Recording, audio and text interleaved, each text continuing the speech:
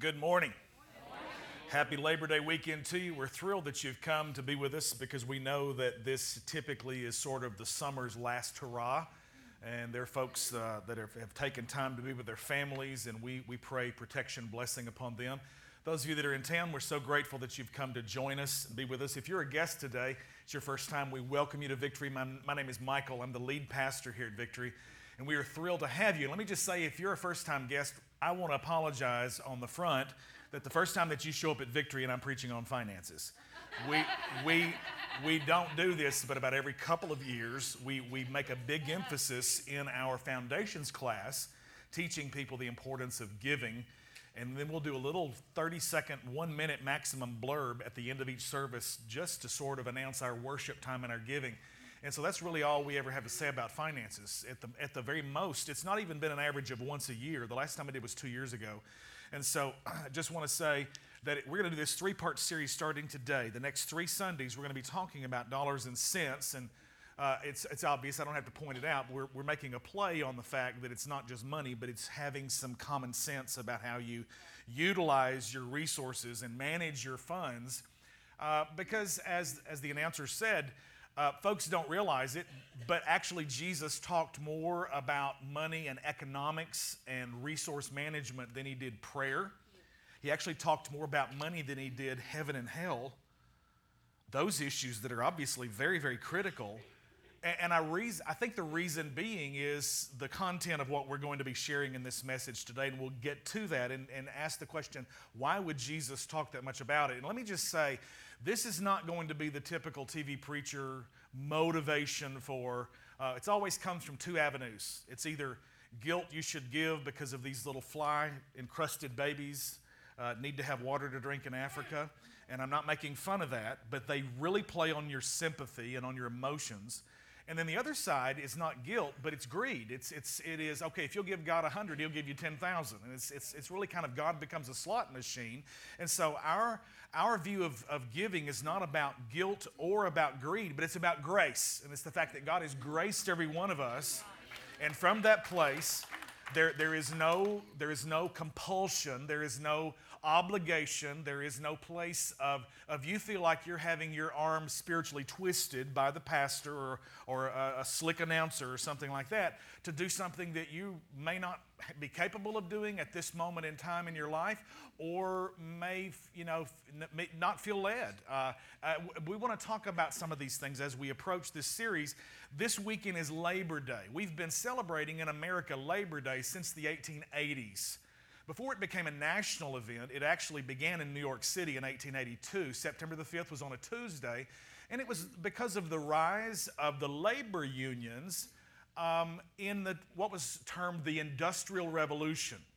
We had great capitalist visionaries like John D. Rockefeller, who founded Standard Oil and really got the whole oil business going in North America. Coal oil first. And then gasoline, petroleum, all those kinds of things. George Vanderbilt with the railroads, Carnegie with steel production, Mellon, J.P. Morgan, we think of Chase Morgan Bank. And so you hear about these tycoons, these robber barons who had great vision. And if you're a history person at all, and I don't apologize, I love history. I think history is redemptive, especially when we put on a set of glasses and we see the work and the hand of God providentially moving and working through history. If you've ever seen any of those History Channel, The Men Who Built America, these are the names that I've just mentioned. And the Industrial Revolution is one of my favorite times to teach in the American history class that I teach.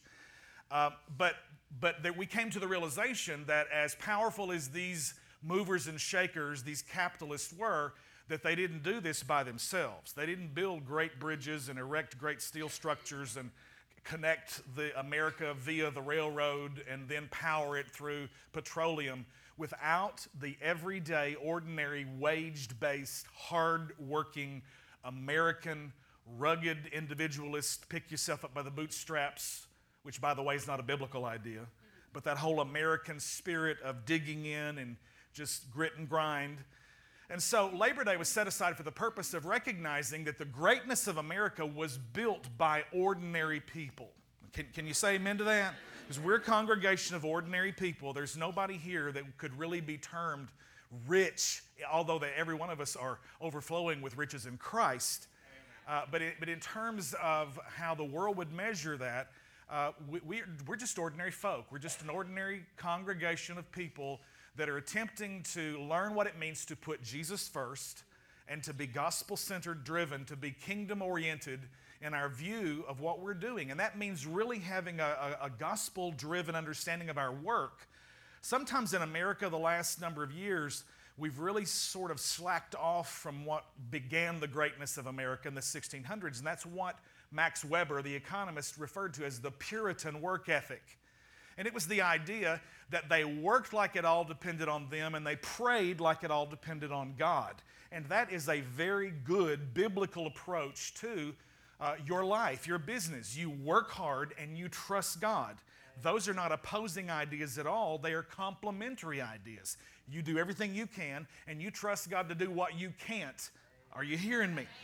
Because sometimes the ideas about faith and work seem to sort of a little bit conflict, and folk think that if they're really walking in the favor of God, they won't have to do any labor. How many of you know God blesses your labor with His favor? Are you hearing me? Okay, so this morning, as we kick into this, this Labor Day beginning series, we're going to be talking about the purpose of work and redeeming that, because really work and the American idea in the last 30, 40 years and really the good, solid biblical idea are two different ideas. So I'm going to ask you to stand with me one more time, and we're going to find a screen. We're going to read our text for this three-part series. The title of the message today is called 7 Holes in the Money Bag. How many of you have ever had something that you've saved money in and then found out that it was leaking out? Any of you ever feel like your piggy bank's broke? Any of you ever feel like that you're putting your money into bags with holes in it? Anybody feel like, come on, let's get real? I do. I'm going, man, I've just got all this saved up, and then boom, the air conditioner in the car breaks, and the air conditioner in the house breaks, and then I'm going, okay, Lord, have mercy. What we're going to do here? 7 holes in the money bag. Okay, so let's find the screen. Here we go. This one verse is our series text. We will read this every Sunday. This is the scripture. Wherever your treasure is, there the desires of your heart will also be. Now, you've heard it in King James. Wherever your treasure is, there will your heart be also. But I love the New Living Translation here because it helps magnify it a little bit. Wherever your treasure is, there the desires of your heart will also be. Okay, so read that with me one more time. Here we go. Wherever your treasure is, there the desires of your heart will also be. Okay, so we're going to talk about that. Then we've got a message text for today. We're going to go to the Old Testament book of Haggai. Haggai is a 2-chapter book found over in those little bitty tiny prophets that are all 2 or 3, 4 chapters apiece. And it's after they've come back from having been taken into captivity into Babylon, and now they're returning and they're rebuilding Israel. Okay, so let's roll into, here we go, reading from the NLT. Now let me give you a little background. Everybody's living in great houses. As a matter of fact, when you read the whole 15 or 16 verses, I'm not going to take time to read this morning, the scripture says, the prophet says, you've all got your sealed houses, C-E-I-L-E-D. In other words, they're living in homes that are pretty nice and they're sealed. And so they're protected from the elements. Now, we break in, and this is what the prophet Haggai is saying to Israel. This is what the Lord of Heaven's armies says. Look at what's happening to you. Look at your neighbor right now and say, consider your ways. That's what the other translation says. Consider your ways, okay? Because he's saying what's happening to you is tied up with the way you're living, okay? Read out loud with me. You have planted much, but harvest little. You eat, but are not satisfied. You drink, but are still thirsty. You put on clothes, but cannot keep warm. Your wages disappear as though you were putting them in pockets filled with holes. Read on. Here we go. This is what the Lord of Heaven's armies says. Look at what's happening to you. Now say it with me one more time. Consider your ways. Let's pray. God, help us this morning as we approach this subject. Lord, I ask you just for our guests that are here today that they would just be patient with us in their first time to come, and finances being the topic of discussion. God, thank you that you show us that you truly in your word care about every aspect of our lives. And the gospel is more than just a heaven-hell issue, but it speaks to every part of our lives so that we can learn how to be grace-driven and motivated, that we can learn how to trust you with all of our hearts. Even as Bernie sang his original song this morning, I surrender to you, Lord. God, show us what it means to surrender our calendars and our checkbooks and our day planners, Lord, and all the stuff that we do to put you first in our lives. We'll be careful to give you the praise. In Jesus' name, all of God's people said. You may be seated together this morning in the presence of the Lord. Now, the NLT says you get your wages, but it's like you're putting them in pockets that are filled with holes. King James, ESV, English Standard Version both say in bags filled with holes. And so the title of the message today is 7 Holes in the Money Bag. And I'm going to bring to you 7 things that I'm going to really take anywhere from 3 to 5 minutes a piece on. Before I do, I have a video that we're going to bring the lights down. And I want you to pay attention because we're going to be talking about dollars and cents for these next 3 weeks. And we've asked the question of some folks in our congregation who are ordinary people like you are, but have proven what it means to put their trust in God, to obey the Lord in their tithing. And so we're asking the question, how much sense does it make to tithe? If you would, watch this 3-minute video.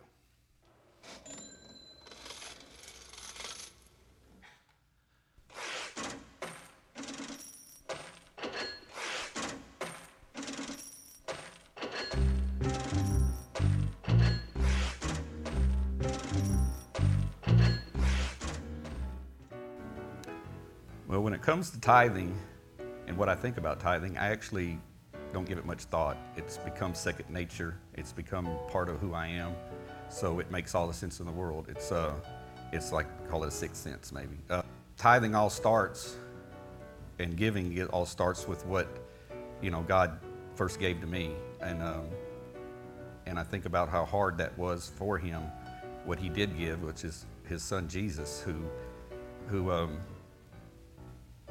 gave me everything.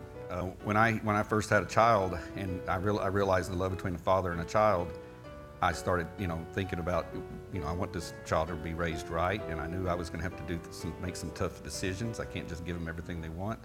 And the old saying, "This hurts me more than it does you." And when I think about that, I think about how you always think about how painful it was for Jesus, but a lot of people don't think about how painful it was for the Father also. I mean, would I give if ISIS was coming in here and I knew I could give my child up to benefit them, do you think I'd gladly do that? But that's what God did for me. And I just can't imagine trying to hold anything back from God that I can offer him. And, we're taught, and it talks about in the Bible that you will, if you give, you will receive. You sow, you reap. But I don't give to get. I've already got everything. He gave to me first. It comes back sometimes as monetary blessing. It's always a spiritual blessing and keeps me at peace. And I used to pray for, I always said I could put, as long as I got Jesus, I could deal with anything. But I would pray. I said, take everything, but don't take the girl. Kind of like Tim McGraw. I'd say, don't take my girls. I could take everything else, take all the money, take everything, but just keep my family intact. But I know, but he didn't. He didn't keep his family intact. He gave it willingly, and Jesus suffered willingly, and to think he did that for a sorry person like me is just beyond belief. It's not like paying taxes where you're constantly trying to do the math and figure out how little you can give. But I believe some people do that with tithing. It's like, how can I keep as much of it as I can? I'm wondering how I can make more to give more. Wow. But like the story of the parable of the talents, he gave to 3 different guys, and 2 of them invested and had more when the guy came back, and one just buried it and gave him back what he had. And I believe that if you use what God gives you and turn it, he encourages you. He'll give you the ability to make it into something more. Yes.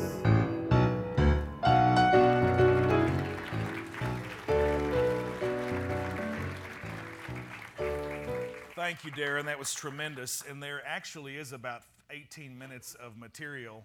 If you'd like to see the whole story, check out our YouTube channel, My Victory TV, and you can see all 18 minutes of it. Darren really goes into some detail, and so we want to just give you about a 3-minute clip of that.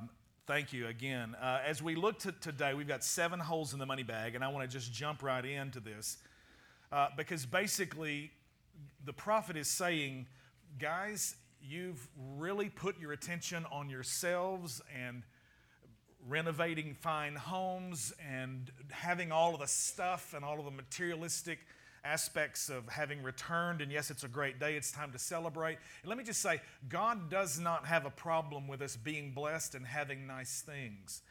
But there is a problem when that's our sole focus and we forget about the things of God.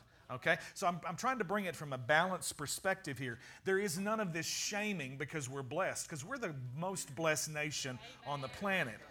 And I think there's a reason for that, is because we have deliberately and intentionally been responsible for taking the gospel to the greatest extent of the world. And I think if we will continue to do that, that God will bring blessing. And I think that's probably a reason why His mercy has held back judgment on this nation, because of the determination of the godly people in this nation to continue to do what we've been doing.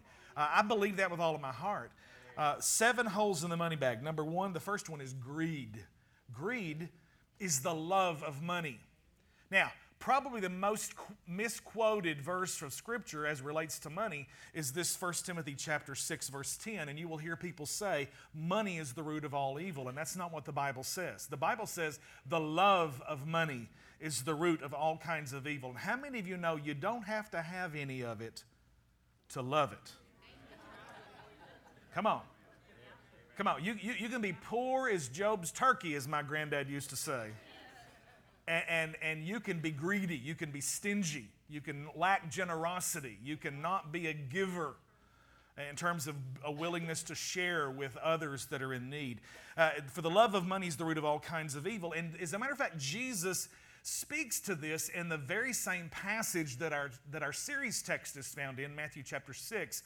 But it's in verse 24 where he says, no man can serve 2 masters, for you will hate one and love the other. You will be devoted to one and despise the other. You cannot serve both God and money. King James says God and mammon. Until the agricultural revolution, historically, when that happened, we began to produce enough food to live above a subsistence level. And that's when all of the artisans and the craftsmen began to do their things and create things of beauty and things of function and came up with more ideas.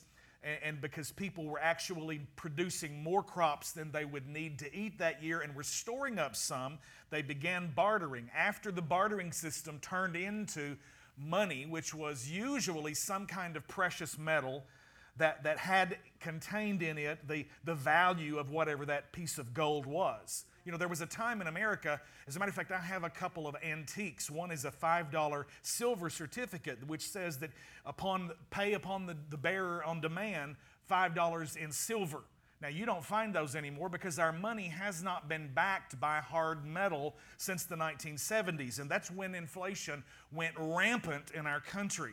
Okay? Now, I don't want to go political, I don't want to go economic because this is a church service, but there are some principles that you must realize that if we're going to be faithful to the things of the kingdom of God, there is kind of a blurring of lines. Our faith is not just about Sunday morning worship, but it will impact how we spend our money and how our politics operates, okay?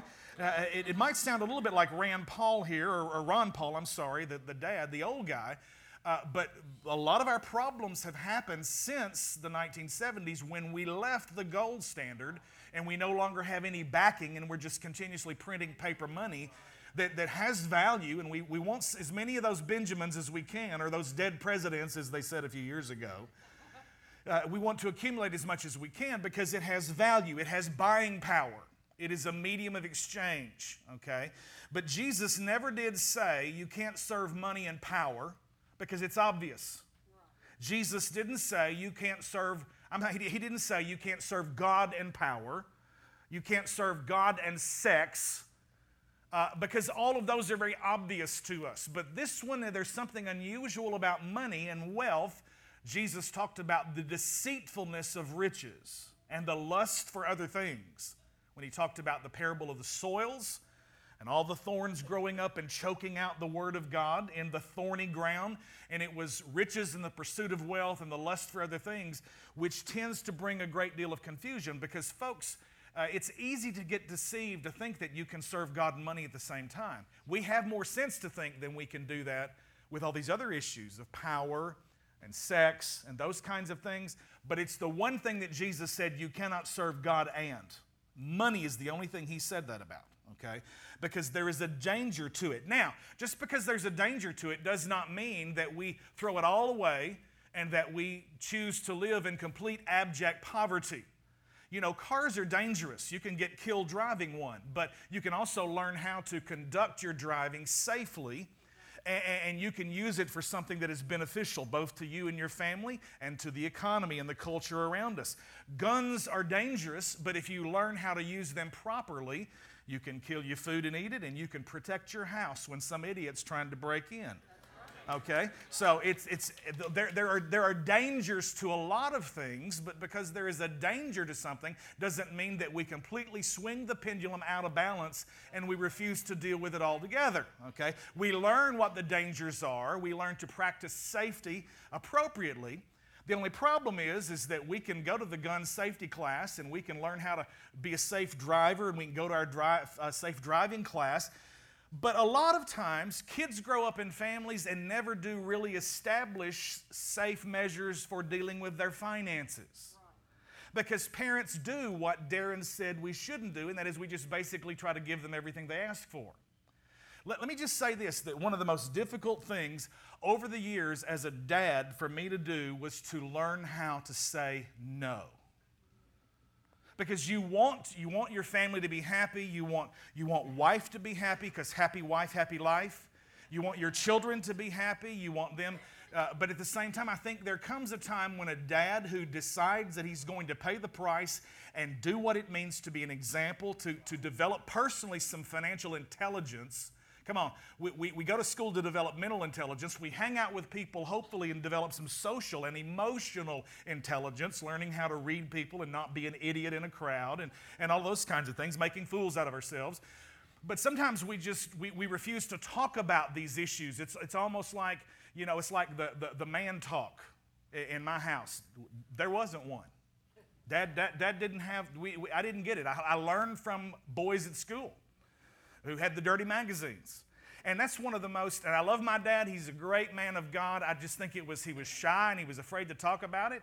And I just think that both these issues of sex and money, we send our kids out into the world and we don't prepare them, and it's like handling fire, putting fire into their bosom, and it will set you on fire in either one of these areas.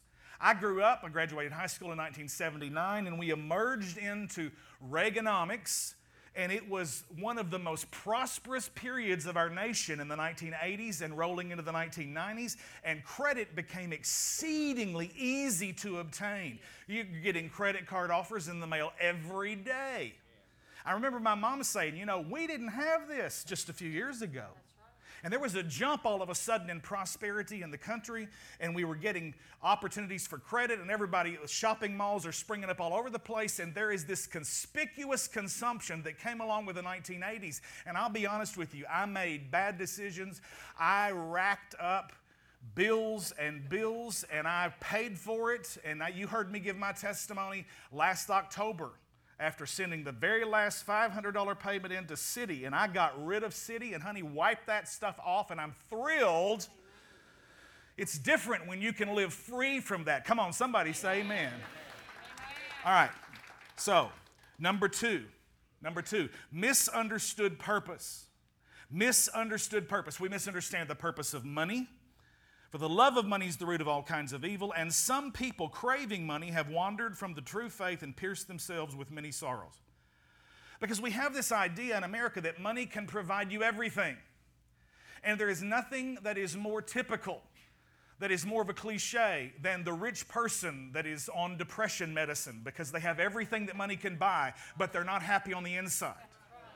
And so what I want you to see is that as wonderful it is as it is to have money, you can have all the stuff and not be happy. And I'm going to tell you, I said this week, I put it up on a Facebook post, and I said, I realize that sometimes when we say the phrase, the blessing of the Lord, that people immediately associate that with material things. And though I think there's not anything wrong with that, the greatest blessing of God is to have His presence. Because if I have Him, really whether I have stuff or not, it doesn't even matter.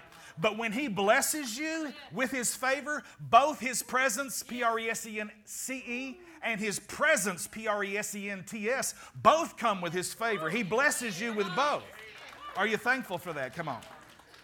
There is nothing more typical than a multi-million-dollar athlete who has had hundreds of millions of dollars of contracts and then ends up having to file bankruptcy because he's totally broke.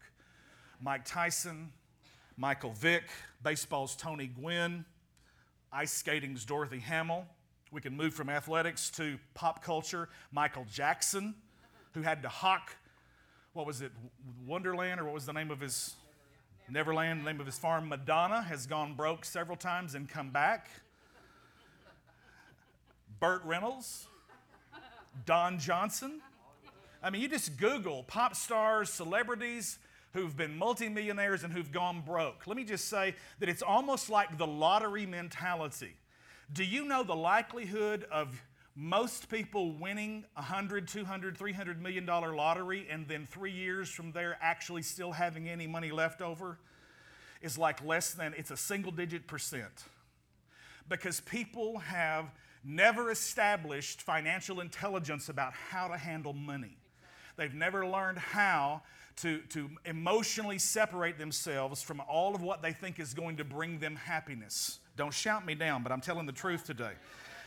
Another thing is a misunderstood purpose about work, and that's the idea that has begun to spring up in America here in the last 50, 60 years. That there's just, and it's literally because the church has sort of had this idea. And it's this, our view of heaven. We just think that we're going to go to heaven and lay on a cloud and in a big diaper and pluck a 3-string harp and just lay around and basically get to do everything you couldn't do on earth because everything was a sin. So you can drink wine up there and, you can just be lazy. And I don't know how people come up with these redunculous ideas about what heaven's going to be. Because let me tell you, work was given by God 2 chapters before the curse was pronounced. Work is not under the curse. God blesses your work. When you labor and do something creatively, you are most like God, in the image of God. When you take nothing and you make it something, when you come up with a new idea, and it's that old George Washington quote, necessity is the mother of invention, and you give something that brings greater blessing to this culture, and then it blesses you financially, that literally is a kingdom venture. If you guys could begin to see what you do Monday through Friday, 8 to 5, or whatever your hours are, and see it as advancing the kingdom of God while you give your time, share your talent, and then they give you this treasure called money, that it's actually an effort to bless the kingdom of God. I'm reading right now Paul Johnson, who's a phenomenal historian. He's a Christian. He's a Roman Catholic. And he's written numerous books that I've read for years, and it's one called Creators, and he's talking about Johann Sebastian Bach, and he's talking about Vermeer, the artist, and he's talking about Geoffrey Chaucer, the literature, the English brilliant genius who took a scrambled up language and they gave us English literature. And I'm reading about all these guys and how they labored and how against all odds and great disabilities, and Beethoven literally playing with a piano that was on the ground and several strings broken, and he's gone deaf, and he had to lay his ear on the piano in order to feel the vibrations to write some of the greatest symphonies that he ever produced. He did it in the face of all of these difficulties. And Johnson talked about one fellow who was in this beautiful street in Paris where we have these great demonstrations of beautiful architecture that are timeless, and it was a street sweeper, and it was a street sweeper that had a smile on his face, and Johnson stopped for a minute and he said, "Why are you so happy?" He said, "You're around all of these great buildings and these great creators," and the guy said, Yes, but all of these beautiful streets become filthy. And he said, I'm a creator too, because I take something very dirty and I make a clean street out of it so that you guys can enjoy it. And so the guy saw what literally is a menial task, and he saw the image of God working through him. He said, no, the Creator lives in me, and because He does, I can take something out of order and I can bring disorder into order. I can take chaos and bring it into a place of balance. Come on, are you hearing that? And listen, let me just say something to you ladies. If you're at home and you're not at work and you're not part of the workforce and the labor force and you're feeling less than because you're at home raising babies, you are advancing the kingdom on the very frontier of it. Every time you change that nasty diaper, you bring order out of chaos and you bring peace back into that baby's life. That is a kingdom work. Come on, man, say amen. All right, number 3, bad teaching. Bad teaching. We have holes in the money bag. Money is being poured out through pockets that have holes in them because we're greedy, because we misunderstand the purpose of money and misunderstand the purpose of work. We've had bad teaching. Listen, all Scripture is inspired by God, is useful to teach us what is true and to make us realize what is wrong in our lives. It corrects us when we're wrong, and it teaches us to do what is right. God uses it to prepare and equip His people to do every good work. Now, as I show you this morning, I want you to see that there's a whole spectrum of teaching. And on the left, we're going to bring up the very first one right here. This is one side. This is poverty theology. And this is what my grandparents grew up with. Because they would say, God, you keep him humble, talking about the preacher in the church of God. You keep him humble and we'll keep him poor. And that was the idea in those days, that if you were really blessed of the Lord, the presence of God was on you, because they had this really skewed, messed up idea about riches. And so what poverty theology does is it ignores all of the blessing scriptures. It pays real attention to the scriptures that warn about the dangers of wealth. And then it camps out over here and lay not up for yourselves treasures on earth, but lay up for yourselves treasures in heaven. And then it ignores all of these others about my God shall supply all of your need according to his riches and glory. And beloved, I wish above all things that you may prosper and be in health, even as your soul prospers. So it ignores all the prosperity scriptures, and it preaches and harangues from the pulpit that the blessing of the Lord is on the poor. And so if you've grown up with poverty theology, you have a certain view about money and how you use it. Now, far too often, and this is what happened, I saw this happen in my own life growing up, and that is that many times you get out of one ditch of experience, and instead of getting into a place of the road that leads to life, many times, because we've been so hard in one ditch, we will get up a full head of steam and run over and jump into the ditch on the other side. Give me the one on the right side now. Prosperity theology. And prosperity theology ignores all of those. Like, for example, you don't hear prosperity preachers to any degree with any real treatment deal with the rich young ruler, who Jesus basically said, give it all, and he went away mad. And what Jesus was doing was the rich young ruler basically said, look, I've kept these commandments my whole life. And so Jesus realizes that this rich young ruler, which most churches would put on the deacon board, okay, after all, he's handsome, he's rich, he's young, he's influential, let's give him a title. And so he'll give big to the church. And that's the way religion has done this nonsense for so long. And so you don't really hear any faithful treatment of this, because this guy goes away mad. Because Jesus knew that his money was an idol to him. And he was basically saying, deal with your idolatry and then come follow me. And I don't believe Jesus ever intended to make him poor. That's the way the poverty guys preach it. Okay? I believe Jesus was trying to dislodge from him an idol, a dollar sign that was in his eyes and in his heart, and then give him riches that were greater, and then learn and multiply the material things back to him in the same way that he did with Job. Job started out, lost it all, but then the Bible says, read the rest of Job, he actually ended up with a double portion of what he began with. And if you ever get the Spirit of God moving in your life and finances, you'll always come away more blessed than you did when you got started with the Lord. Come on, somebody. But prosperity theology ignores all the suffering passages. You don't hear any of these guys preach with any real degree of balance on what it means to suffer for the cause of Christ. or suffer for the sake of the kingdom of God, because they're too busy binding the devil and loosing comfort and peace and all that. And let me just be honest with you. Life happens. We have stuff that we have to suffer through. And we have to suffer in righteousness properly. And so therefore, I don't want to hang off on either one of these in the ditch on either side of the road. But the real balance is in the middle. And that is not where we say, well, the Bible contradicts itself. I believe that God gives us tension on purpose. Because there are times in my life where I need to see that He delights in the prosperity of me. He wants to pour out blessing in my life.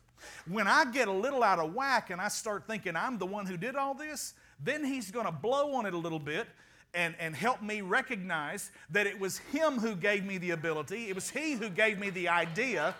It was He who blessed the business in the first place. Are you hearing me? And really, stewardship is a good balance between both. Because so many times folk always say it's either one or the other. Like the story of the rich young ruler. They will say, well, God never does that. And the prosperity people say God never does that. The poverty people say God always does that. And let me just give you a real principle here. You will help yourself if you will read the Word and learn to never say never or always. Don't say God never, and don't say God always.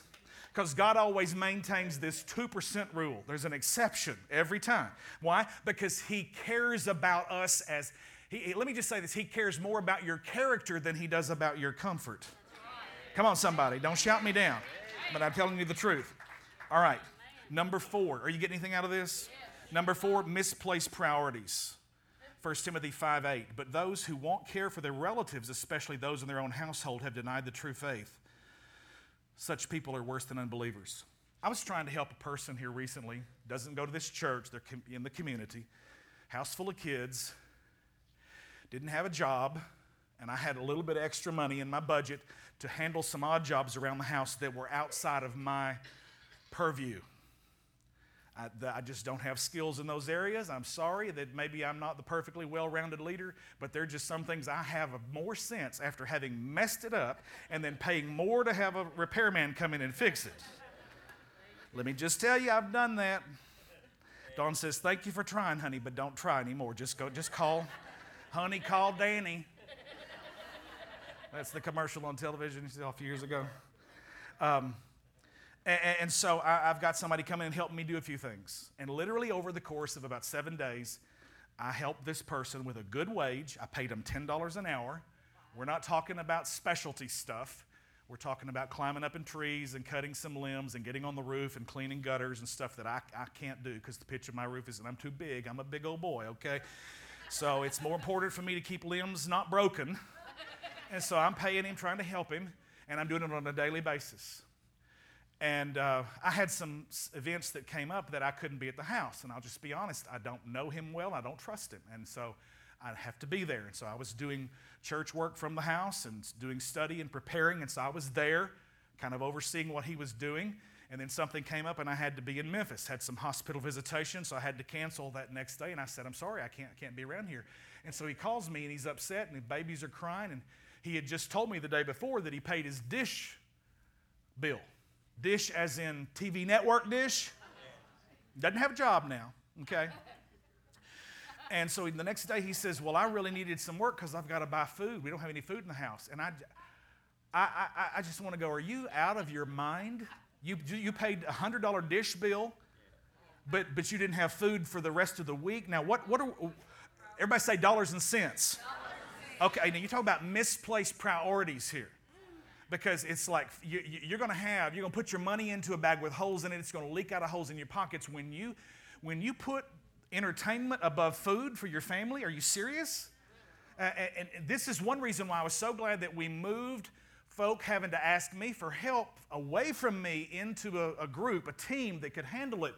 Because I'm soft-hearted and I want to help people. But sometimes I just get up to here. You know, with folks who constantly over and over and over and over and over and over need help, and I see them posting pictures on Facebook of their latest, they're talking about gym memberships and all these different kinds of things that they're spending big money on and coming to church because they don't have diapers for the babies and food for the kids. And I'm going, okay, something is not connecting here. Y'all still love me this morning? We got to get some common sense about this. We got to figure out that we are worse than infidels, the Bible says, if we don't take care of our own house. Okay, now I'm not even talking about tithing yet. If you don't have a job, you don't have any reason to tithe. But my goodness, if folks are trying to help you out, let's not worry about the cable bill. Now, let's keep some lights on and some food in the refrigerator. We'll worry about dish later when you get you a job, dude. All right, is this too plain? Matthew 6:33, seek the kingdom of God above all else and live righteously, and He will give you everything you need. If I can learn to be kingdom focused, Jesus basically says you don't have to worry about all this stuff. God will take care of you if you will put your trust in your heart toward Him. All right, number 5, I want to move quickly. Number 5, financial immaturity. Financial immaturity. I just read 1 Timothy 5:8 in terms of not taking care of your family. Listen to this one, Proverbs 22:7. Just as the rich rule the poor, so the borrower is servant to the lender. Now, this was my story. And I've gone through seasons where I've shut cable off. We've shut stuff down in order to be able to pay bills and not have to go through bankruptcy. And let me just say this, because I haven't had to doesn't make me better than the person who has had to. If you're there and the bottom drops out and you lose your job and a financial storm hits, sometimes you have to take advantage of and do what you have to do. But my goodness, learn from that one and don't turn around in 5 years and be in worse shape than you were before you took that out. Are you hearing me this morning? And the reason that we're in the shape we're in is because we're making the decisions that we make.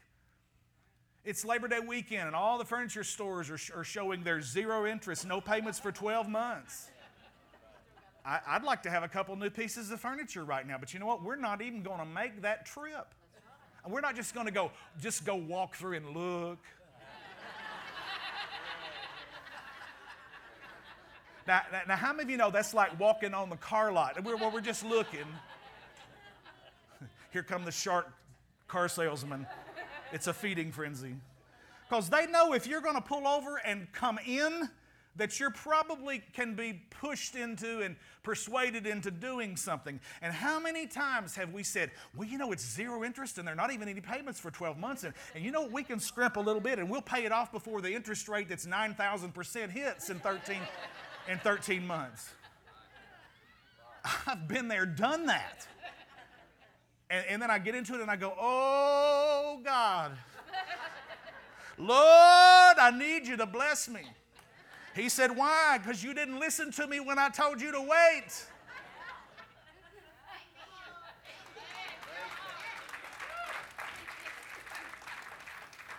And do you know He's been faithful to forgive and to bless? And He's been faithful to put His favor on my labor and help me learn the hard way how to get out of debt. Oh, Lord God, and I have never in my life bought a lottery ticket. Now, I don't know what you think about that. I don't think it's necessarily a sin. Who folks do it as a little entertainment. If you spend a buck once in a while and you just have fun with it, that's fine. But when folks start spending crazy money, you start going down to the casinos and it becomes a bigger habit and all these different kinds of problems and it really is gambling away your life, then that's sinful, okay? But I think sometimes, so often, people are looking for a quick fix. And most of the time, when we get a quick fix, it doesn't last because we don't learn the lesson. Are you hearing me? All right, let me just move on. Or if you're in a place right now where you have so stretched yourself to everything is a minimum payment, do you know that you're going to get that stuff paid off in about 114 years? Literally. So something's got to change. Something has to give. Ed McMahon, interviewed by Larry King. Ed McMahon became a pauper, millionaire, host for The Tonight Show. Larry King interviewed him. He says, well, you know, when you spend more than you make and you keep doing that, and you throw in a couple of divorces in there that takes half every time she leaves, says, you know, then you're probably going to end up with nothing. And so the whole point is we can't keep living and thinking like that. Listen to this. The Bible says, Romans 13:8, it says, verse 6, pay your taxes too for the same reasons. For government workers need to be paid. They're serving God in what they do. Give to everyone what you owe them. Pay your taxes and government fees to those who collect them, and give respect and honor to those who are in authority. Verse 8, owe nothing to anyone except for your obligation to love one another. Now, it's not a sin to use consumer debt, but it can get sinful when you overdo it. Okay? Nothing wrong with financing a car. Most people couldn't be in one if they didn't finance it. Certainly nothing wrong with financing a home. 95% of Americans couldn't even live in a home if we didn't have a mortgage and finance it. But there's a right way to handle debt. Come on, somebody. All right, two things and I'm finished. Stinginess. Acts 20:35 says, and I have been a constant example, Paul is writing, Luke, how you can help those in need by working hard. You should remember the words of the Lord Jesus, it is more blessed to give than to receive. Proverbs 11:24, give freely and become more wealthy. Be stingy and lose everything. Stinginess is this idea that if I'll hoard it, that I'll have more. But the Bible tells us this. He says, people curse those who hoard their grain. They bless the one who sells in time of need. If you search for good, you will find favor. But if you search for evil, it will find you. Proverbs 28:22, greedy people try to get rich quick, but don't realize they're headed for poverty. Listen, if you can't sleep at night and you're up at 3 o'clock in the morning and you're watching one of those infomercials that guarantees you $1 million, if you just invest $139.95 with my idea, if it sounds too good to be true, it's probably too good to be true, okay? How many times have we seen through this church in 25 years folks selling every kind of multi-level marketing thing that you could even imagine and end up offending folk and making folk mad because they're trying to call you over to a little secret meeting and tell you sell this, sell that, sell the other, and it's another get-rich-quick scheme.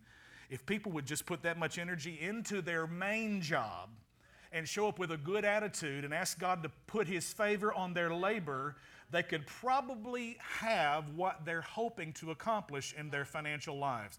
Don't shout me down. I know it's the truth anyway. Number 7, last one and we're finished.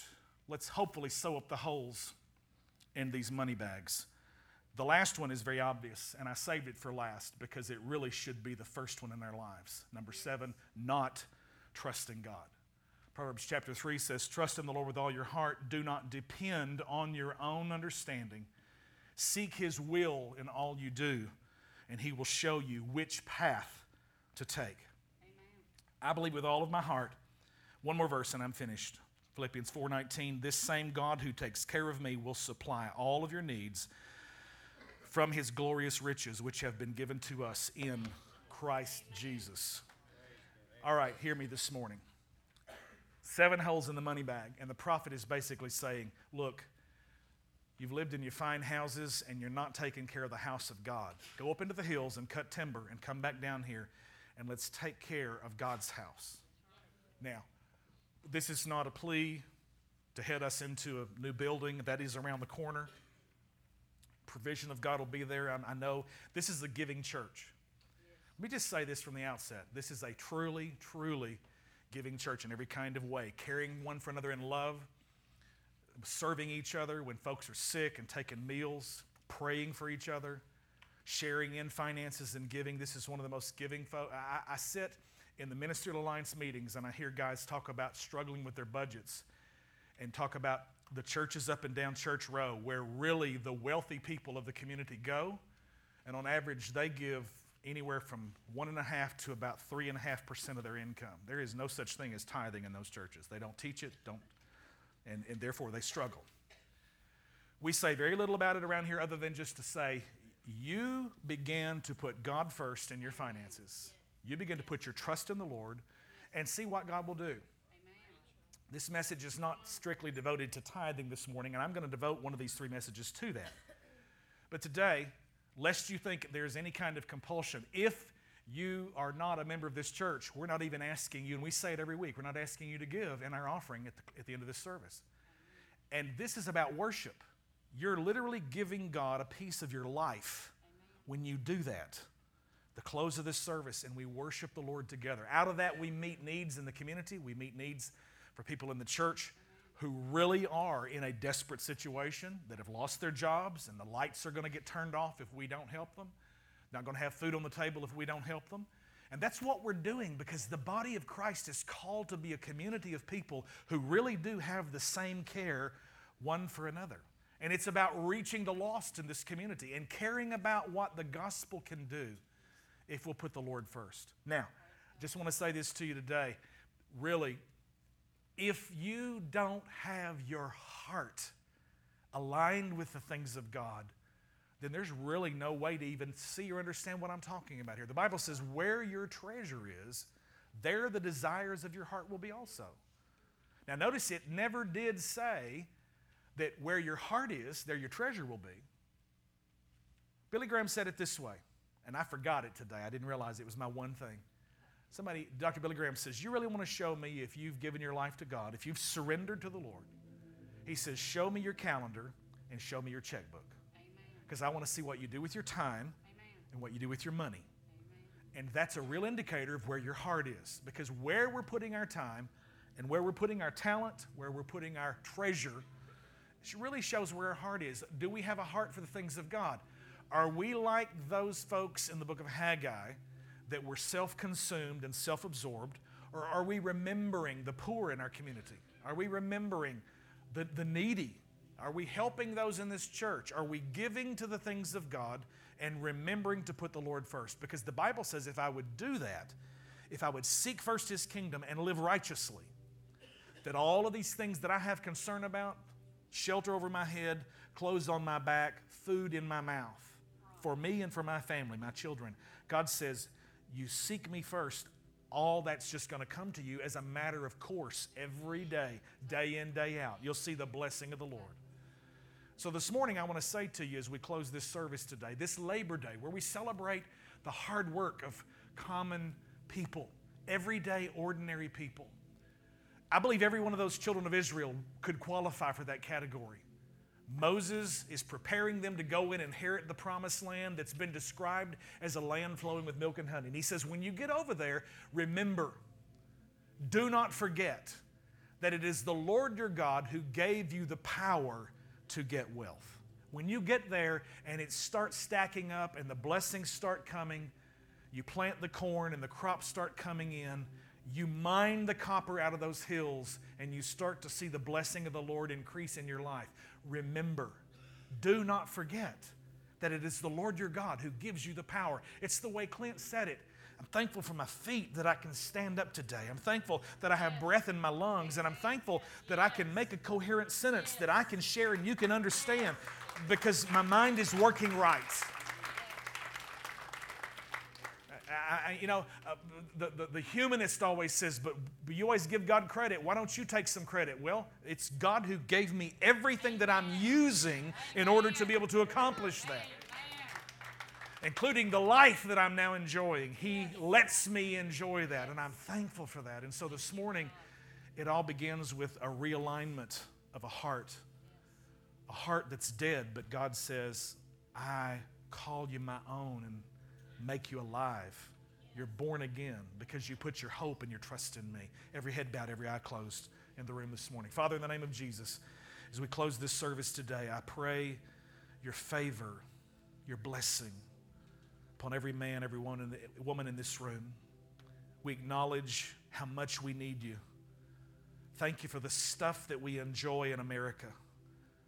But God, we're run over with stuff. Our closets and our drawers and our attics and our outbuildings and our rented storage rooms are bulging with stuff. And sometimes, God, with all of our stuff, we still are empty inside. God, I thank you that you whisper into the heart of the man or the woman sitting under the sound of my voice today who's never invited you into his or her heart. Jesus, be Lord of our lives.